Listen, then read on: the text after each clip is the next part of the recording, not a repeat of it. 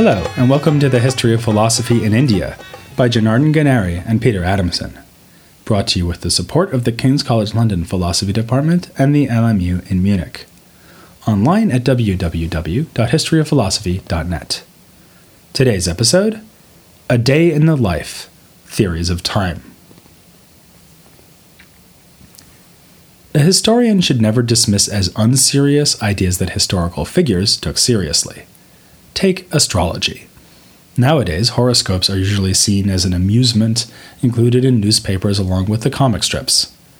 In former ages, though, astrology was serious business, a way of legitimizing political rule and an important discipline. We now distinguish sharply between astronomy and astrology, the first a science, the second a pseudoscience. But in ancient and medieval societies, an expert in one was liable to be expert in the other, with the 2nd century AD scientist Ptolemy leading the way. Astrology is also a star example of the way that ideas travel between cultures. Babylonian astronomical ideas and techniques for time measurement influenced Indian astrologers in the Mauryan period, and Greek astrological writing was translated into Sanskrit in the 2nd century AD. By the 4th and 5th centuries, we even see Indians deploying the Greek theory of epicycles, according to which planets are seated on smaller rotating spheres carried by larger celestial spheres.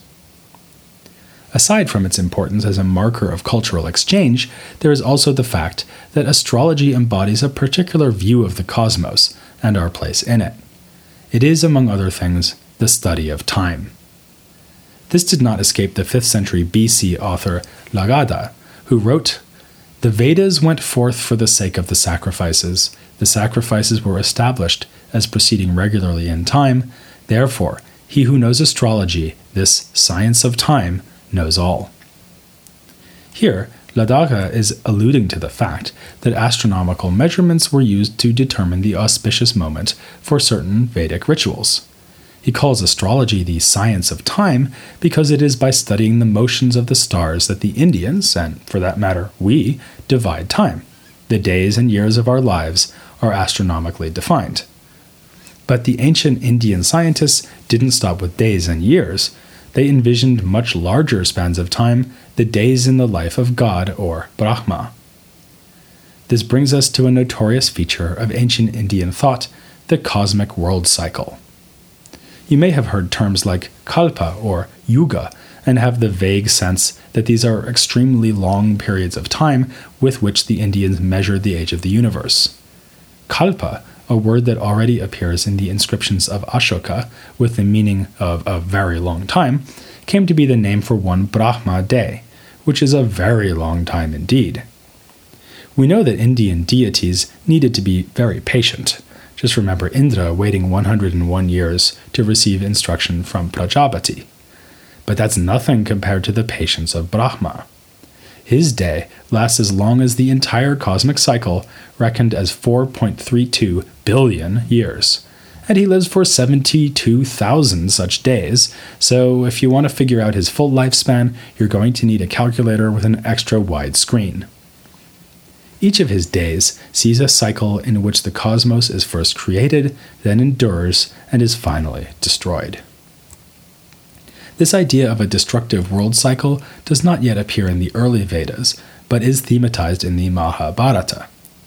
An expert on the topic, Luis González Reyman, has written that, by the end of the Vedic period and the time of the composition of the Mahabharata, the importance of time as a destructive force had reached new heights, and the word kala, meaning time, had practically become synonymous with death.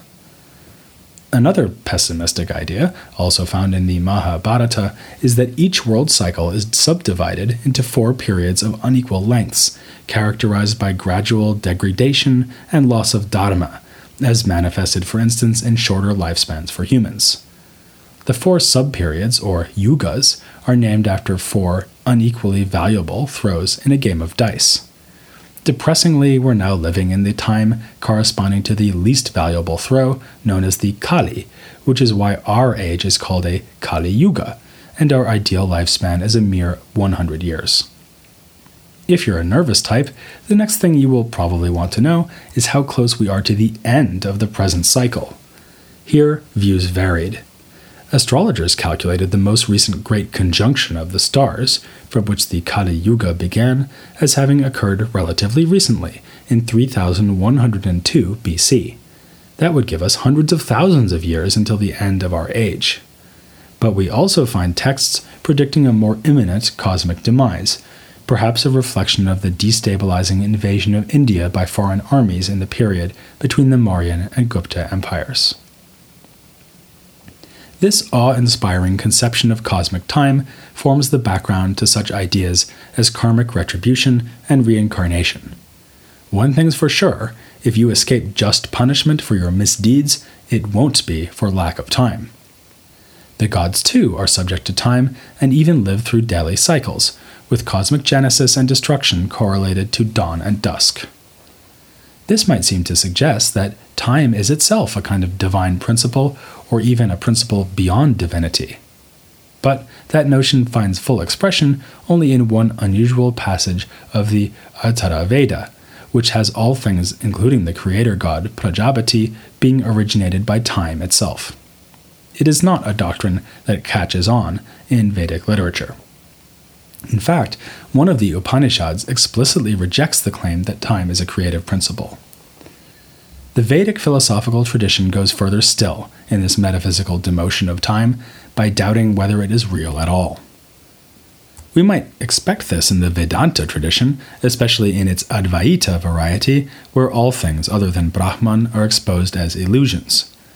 One of the more interesting treatments of time from a broadly Vedanta point of view does not go quite that far.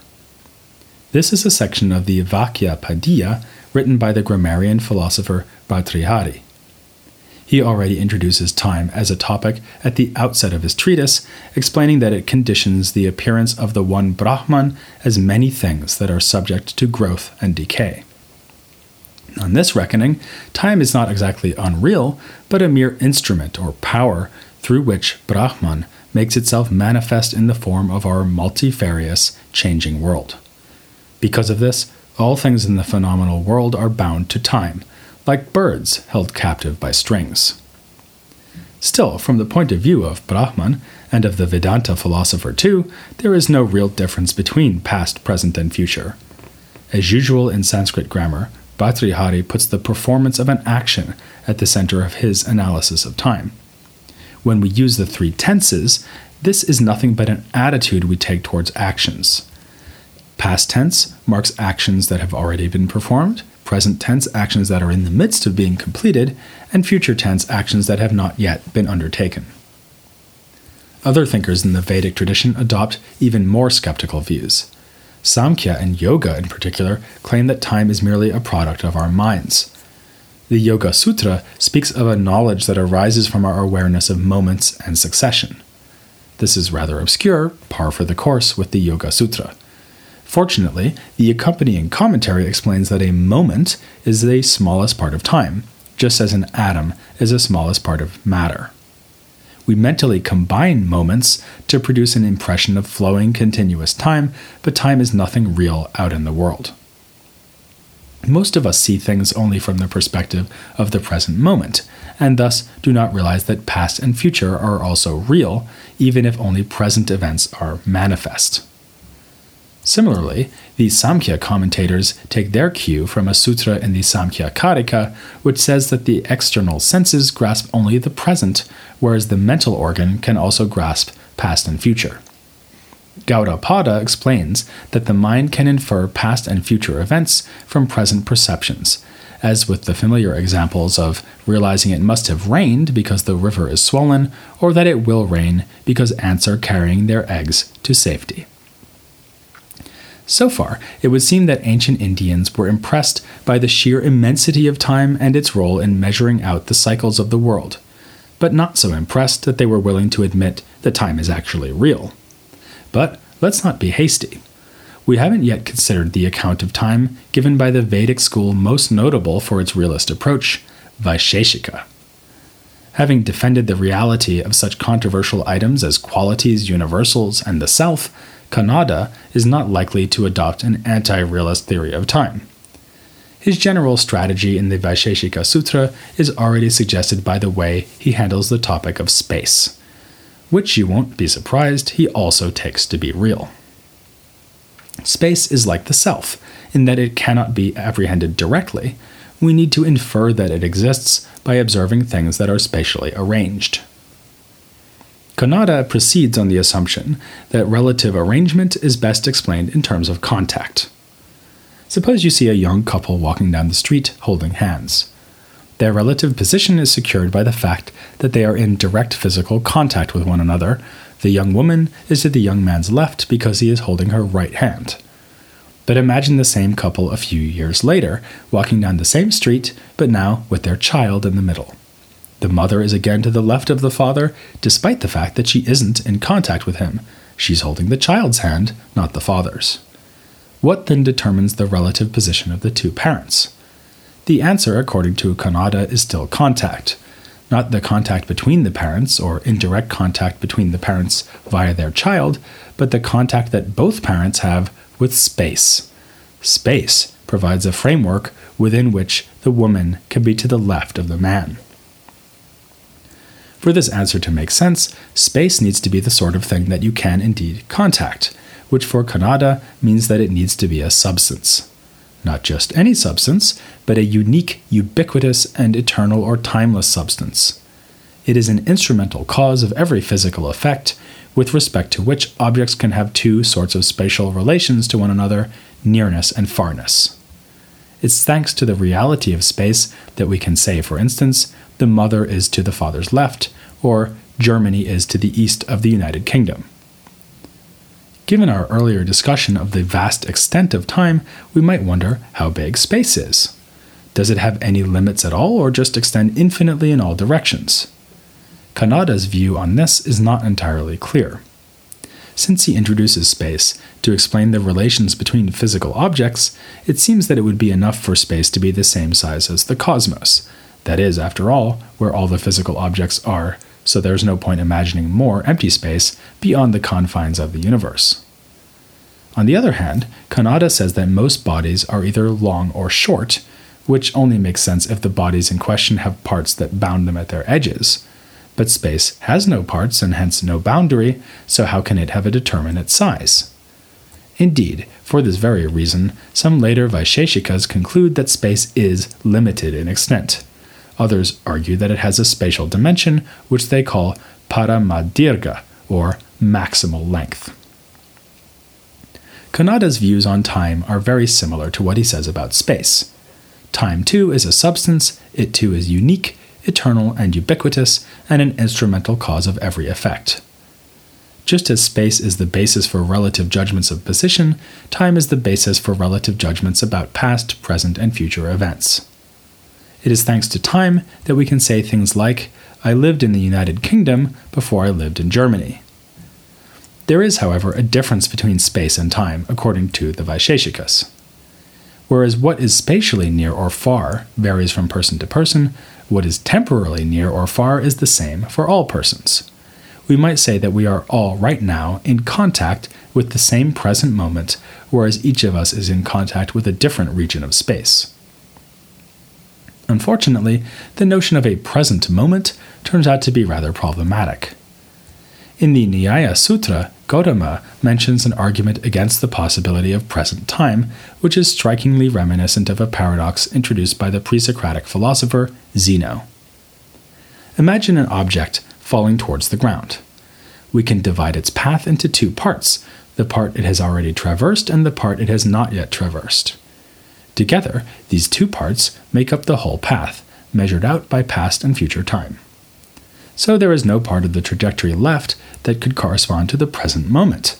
Rather, that moment could only be an imaginary point that distinguishes elapsed time from the time that has not yet elapsed. Gautama replies that the concepts of past and future are relative to the present, not to one another. By this he may mean that, even if the present is only a boundary, it may still be real. After all, how could the present moment divide past from future if it were imaginary? Gautama also points out that, if there were no such thing as the present moment, then nothing could be known through our senses, because the external senses grasp things only in the present. As the example of the falling object shows, philosophical debates about time are inextricably bound up with philosophical debates about motion. Beginning with Prajnastapada, early Vaisheshika philosophers took a serious interest in the behavior of projectiles and other moving bodies. Again, there is a striking parallel with Greek thought here, since his ideas are comparable with the celebrated theory of impetus, found in a near contemporary of Prajnastapada, John Philoponus. Both lived in the 6th century AD, unless, of course, time is unreal. According to Prajnastapada, motion is the cause of conjunction and disjunction.